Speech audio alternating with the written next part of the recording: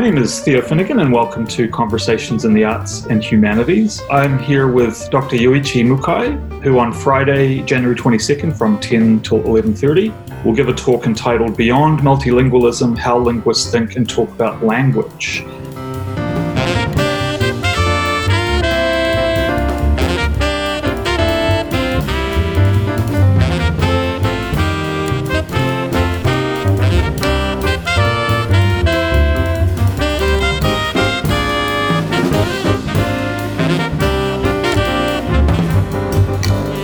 Dr. Mukai has a PhD in linguistics from the University of Alberta, which is also where my PhD is from. Yay, Alberta. Yay. And is a professor in the Department of Modern Languages Studies at VIU.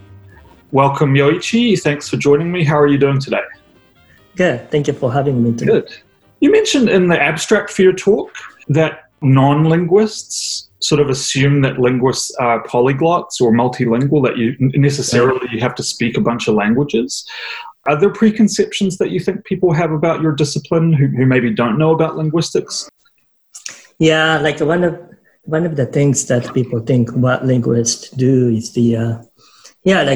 checking on your grammar, for example, like a prescriptivism idea of it. Yes. Yeah, but me as a linguist or we as a linguist, we are interested in the description of the language rather than prescribing. So that's one of the things.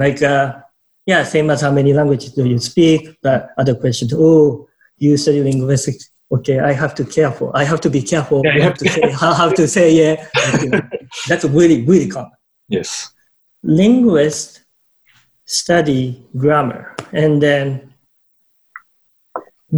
definition of grammar for us to linguists is slightly different from what people think grammar is. So grammar could be something like a word order in the typical context. But for us, grammar is any kind of patterns you can find in language. Not only the word order, but also how to put the sounds together when you pronounce whatever the word it is. Certain patterns that you can find when you build a word. You attach bunch of the prefix and suffixes and then infixes, a lot of stuff to build the word. But there's a certain way to do it. So that kind of pattern, that kind of grammar, that's what we are talking about. That's the grammar we are interested in. I feel like you made an interesting distinction between prescriptive and descriptive. Can you maybe just talk a little bit about what do you mean by, so if someone's prescriptive about grammar, it means that they're trying to enforce a rule because it's the proper way to speak? As a linguist, we don't see what is proper, what is improper of the usage of the language. We are interested in how we actually use the language rather than prescribing how we think we should or how we think we are supposed to. That's not something coming from the language itself. That's something I don't want to say artificially, but something we created based on what we have. But we are interested in what's going on in our mind, how we speak or how we understand, how we comprehend the speech. Right. And whereas a lot of people's experiences with grammar would be precisely prescriptive, right? That they will have learned that there's supposedly a certain way to talk, and therefore if you're talking about grammar, you must mean those rules. Right. So definitely we are not rank. We are definitely not like a judge or rank or assess which language is better than the other. No. As long as it is used as a communication system, you can use the language to communicate to each other, and if it's successful communication, language does the job. So that's the important thing. What drew you to linguistics originally? Was it something you were always interested in, or did you sort of come to it in undergrad? How did you get into linguistics? I was born in Japan and I came to Canada when I was 25 or 6. Yeah. And then at the time I couldn't buy a coffee at the Tim Hortons. I remember that I was yelled at because they didn't understand what I was saying. And then a bunch of people waiting behind me, and my MA degree was applied linguistics. It's more like a practical application of like the language, how we learn the language, how we teach the language type of thing. But and then I was teaching Japanese for a while. Like I was teaching Japanese when I was in Ottawa, when I was in Niagara Falls and all that. But I wanted to know more about how language works. I was the teacher, so I was really focusing on how to teach and all that. But because I'm a native speaker of language, all the knowledge I have is really, really implicit. Like nothing is explicit. So I can tell what is right, what is wrong when you do the grammar. But I didn't have a reason why this is right and why this is wrong. So seems like linguistics helps me to understand that. But again, this I might be able to find. I thought I might be able to find the description of these ones. So it's interesting that it sort of came out of an experience that you had, or a series of experiences where you sort of wanted to account for them, and that seemed like it was maybe the way to go, rather than something you wanted to do from when you were like a child, or were you always interested in language, do you think, or was it more later that it became something you were interested in? More later, definitely. I wasn't good at it or at all when I was in school in Japan. So. It's funny that you say that too, because I find that, because I teach writing, and how to write in business context and literary context, and I've found that I've had to really brush up on my English grammar, because I think I've got a pretty good sense of grammar, but as you say, it's implicit. So I kind of know what sounds right and what's correct, quote unquote. But it was always hard for me to explain why. Why does the comma have to go there? So in order to kind of become a better teacher of that, I've had to think a little bit about not just that there are rules, but also why they're there and what they're for as well. Another thing that I found fascinating in your abstract for your talk was that, I'll just read you a quote from what you said. You say that linguistics, quote, employs a wide range of approaches taken in many different disciplines from arts and humanities, social and natural sciences. So I wondered if you could just say a little bit about what does linguistics look like when you're doing it from a humanities angle as opposed to when you're doing it from a natural sciences angle, because those are obviously very different. I mean, there's interconnections, but they're quite different ends of a spectrum of knowledge production. Would linguists at either end of that spectrum recognize each other as doing the same thing, or is it really quite different what say, a scientific approach is as opposed to a humanities approach? In the field of linguistics, it comes down to the method that we are using. Listen, I'm a kind of phonetician, and I study psycholinguistics as well, so that I do use a lot of the experimentation method or experiment employed in the psychology. So like looking at your eye tracking, like when they comprehend the speech, something that not only the behavior, like a reaction time type of thing, but we look at a lot of that kind of stuff as well. Sometimes for the science, and I never actually used it in my research, but I learned how to use it, like a EEG, ERP, like something that you see in the hospital, like a bunch of like a headgear type of thing. And we look at the waves when we comprehend certain kind of sentences, semantically incongruent sentences, or like pragmatically incongruent, syntactically doesn't work, or like a lot of that kind of stuff. For the science end. But for the humanities end, I also studied a little bit of the discourse analysis, so how we carry the conversations, and then what kind of signals we tend to, like what kind of words would be the signal to like a turn taking, or like quantitative, qualitative. That's like a bigger differentiation. But yeah, what I do is more like a quantitative type of stuff, but I have a little bit of background on the qualitative as well, so that more like anthropology type of approach. But I guess it depends. Yeah. What kind of the ground theory, like different kind of approaches they can take, but the bigger sense of the qualitative and the quantitative. So like methodological distinction. Right. Yeah, I didn't know that you could sort of look at EEGs and brainwaves as part of linguistics. It's not just looking at words on a page. Like you can also look at bodies. Yeah, yeah, exactly. That interesting thing you just said that. It is difficult for us to detach from language. Yeah. Doesn't need to be written. A lot of the reading and writing I do is not on a page. Like it's totally a metaphor. Yes, and then language can exist without the writing system. So writing is a byproduct of the language. So like there's a lot of languages in the world, like more than 7,000 different languages, including the sign languages. But a lot of them doesn't have a writing system. But still, that's a language. The speech comes first in a sense. Yeah. And then the writing comes. Yeah. It's supplemental, I guess you could say. Yes, supplemental. Yeah, that's right. And then quite different if you look at it, how we talk and how we write. Yeah, quite different. Writing is not a byproduct, but writing cannot exist without the speech first.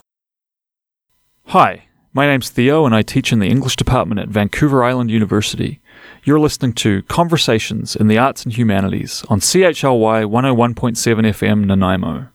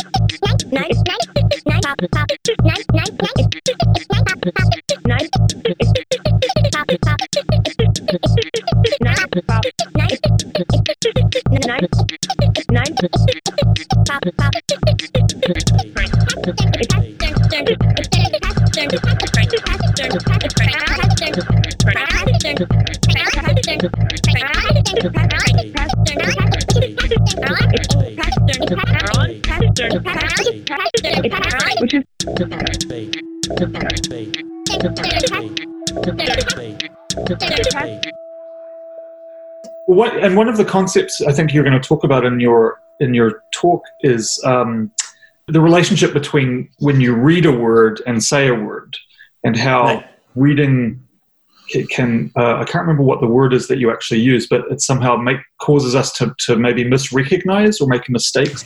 Yeah, because we know how to read and write. So it seems like that has an impact on how we comprehend the speech. So somehow reading, like orthography has a strong impact on the mind when we comprehend the speech. Do you think you're going to kind of activate the letters when you're hearing the speech or when you are saying something? To be honest, I don't think I've ever thought about that, but I would imagine that because I'm so, I teach literature and I think about writing all the time, and so I'm very text-oriented, that it probably is true to some extent that I, even if you think to my metaphor of words on the page as a kind of prioritizing of textuality, I can see that maybe that would affect the way I think about speaking. Although it's interesting because I'm also raising a toddler. So I have a 2-year-old daughter who's right in the middle of acquiring a whole bunch of language right at the moment. That's beautiful. Language is exploding and it is beautiful. But that's made me think a lot about how you acquire language. And it seems to be very, well, first of all, quite mysterious to me anyway, but also quite automatic almost, or there's a lot of mimicry that's going on, but also she'll come up with these sentences that I'm like, where did you get that? And I guess it's because she's been listening for a long time and maybe or something. I don't know. It's really fascinating.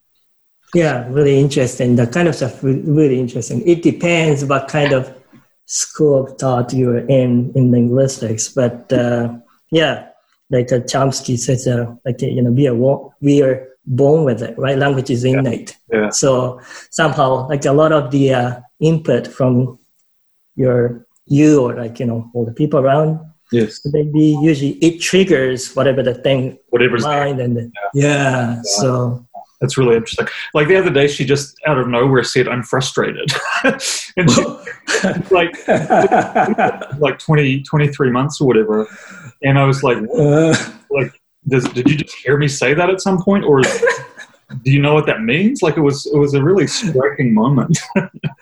Maybe you are saying that correctly without realizing. So that could have been it.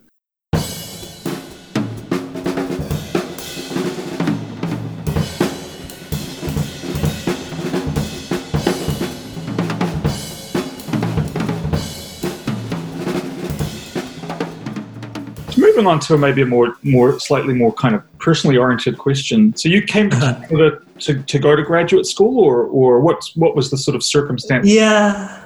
To be honest, just no reason, just for fun. Yeah. Yeah.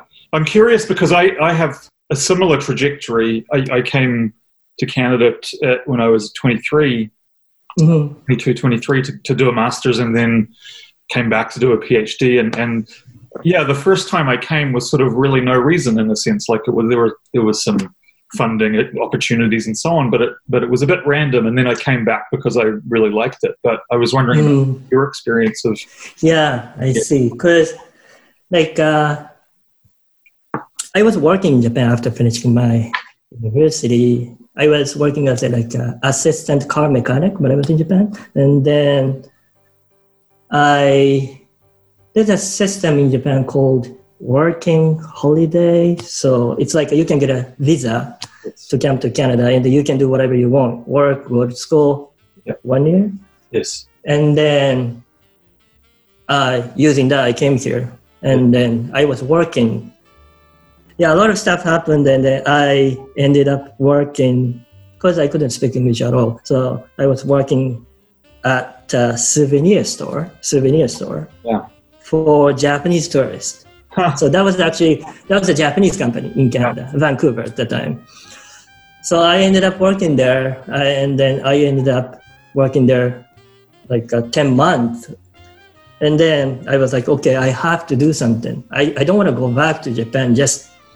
I quit the job that I liked, and then why I'm doing that here? So yeah, ended up, I was hired that company as actual member of the company, not a working holiday type of the part-time job. And then I was transferred to the different store in Niagara Falls, and then working there.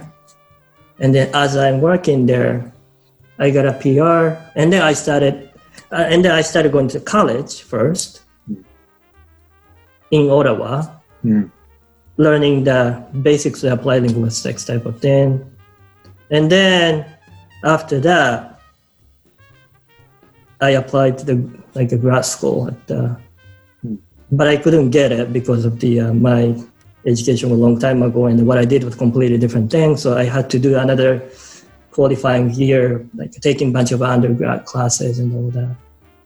I was accepted, and then I was doing MA at Carleton University in Ottawa. The PhD, did it seem natural that you just wanted to go on? Yeah. Yes, I really enjoy learning about language, not learning language, learning about language. Yeah, I was really fascinated by it. So yeah, just the reason that I came to Canada was kind of no reason, just go with flow. And then when I was in Japan, I was doing completely different things. So a lot of my friends in Japan never believed that I have PhD, and then teaching at the university, they're like, what? You couldn't even say a word in English. What's going on? Completely different. It's really interesting. I had a completely different life. We have something similar in New Zealand where you have, they call it the OE, which stands for Overseas Experience, and it's a very common sort of almost like rite of passage. Well, not now with COVID, but it's really common for young people to go and do something overseas for a year. For me, it was going to study, but some people will go and backpack around Europe or go to Asia. can do the same thing. But yeah, like the idea of getting away from home for a year, or for me, it ended up being 2 years, and then I guess ever since then, 16 years. But yeah, it's sort of a common kind of rite of passage, I suppose. What do you miss about Japan? Because you obviously live in Nanaimo now. Where your career is. What do you miss about quote unquote home? Yeah, I miss my friends over there and my family. I mean, my mom over there. And then I wanted to say I miss Japanese food, but actually quite a bit of nice Japanese food here. So I'm quite okay with it now. So when I was in Edmonton, I missed quite a bit of nice, authentic, quote unquote, Japanese food. But yeah, Nanaimo here, I like it. So sometimes when I lived in Edmonton, I'd get sushi sometimes, and I'd be like, how far did this fish have to travel to get to my plate in Edmonton? So friends and family, obviously, food. I suppose now we're so interconnected that you can kind of keep up with the news from back home and so on. Yeah. Do you sort of miss being in a place where everyone speaks Japanese, or does that not really? Yeah, speak Japanese. Yeah, language-wise, as you said, like, we can connect using any kind of like tools, medium nowadays. You can do Skype, you can do Zoom, and then, language-wise, that's definitely fine. Last question, and this has been a fantastic conversation. What do you do in your spare time? Do you have Netflix shows you like to binge? Do you like to read? What kind of things, when you're not working, do you like to do? I thought we are supposed to work all the time. That's, I guess, like a Japanese, not ethics. Well, it's also that's a PhD. I still have that mindset. I mean, I finished my PhD 9 years ago, 10 years ago actually this year. But I have this residual guilt about like not working hard enough. Exactly. Always. I feel guilt if I'm not doing anything. I like to watch Netflix, and I like watching soccer too, so that I'm following the soccer, especially the Bundesliga in Germany. But I used to play soccer, but not anymore. But I watched the Godzilla yesterday. The newer Netflix or the older one. It's an original. Yes. In the new series. Yes. Yeah. Somehow, like when I was browsing the Netflix, why not? Like somehow, now, I wasn't so into it like when I was in Japan, but now I've been watching all the Godzilla movies now. So what's the cool thing? Yeah, so cool. Like, I don't know. Godzilla is pretty cool. Yeah, no, I like it. I guess I want to support something Japanese. Yoichi, thank you very much for talking with me. That was really both instructive but also fun to talk to you, and I really appreciate you taking some time out. And I'm very much looking forward to your presentation on linguistics coming up on Friday the 22nd. Thank you for having me.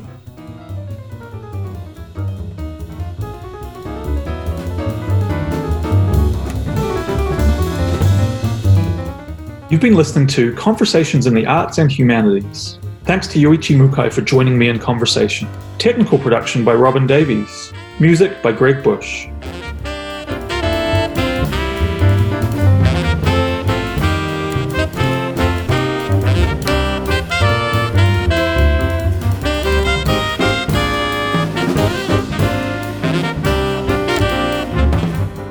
The Colloquium series will be back on February 12th with Callie Black, Executive Director at Point Alice House Museum and Gardens and Adjunct Professor of History at VIU, discussing The Rooms Where It Happened, Practicing Public History at Victoria's House Museum.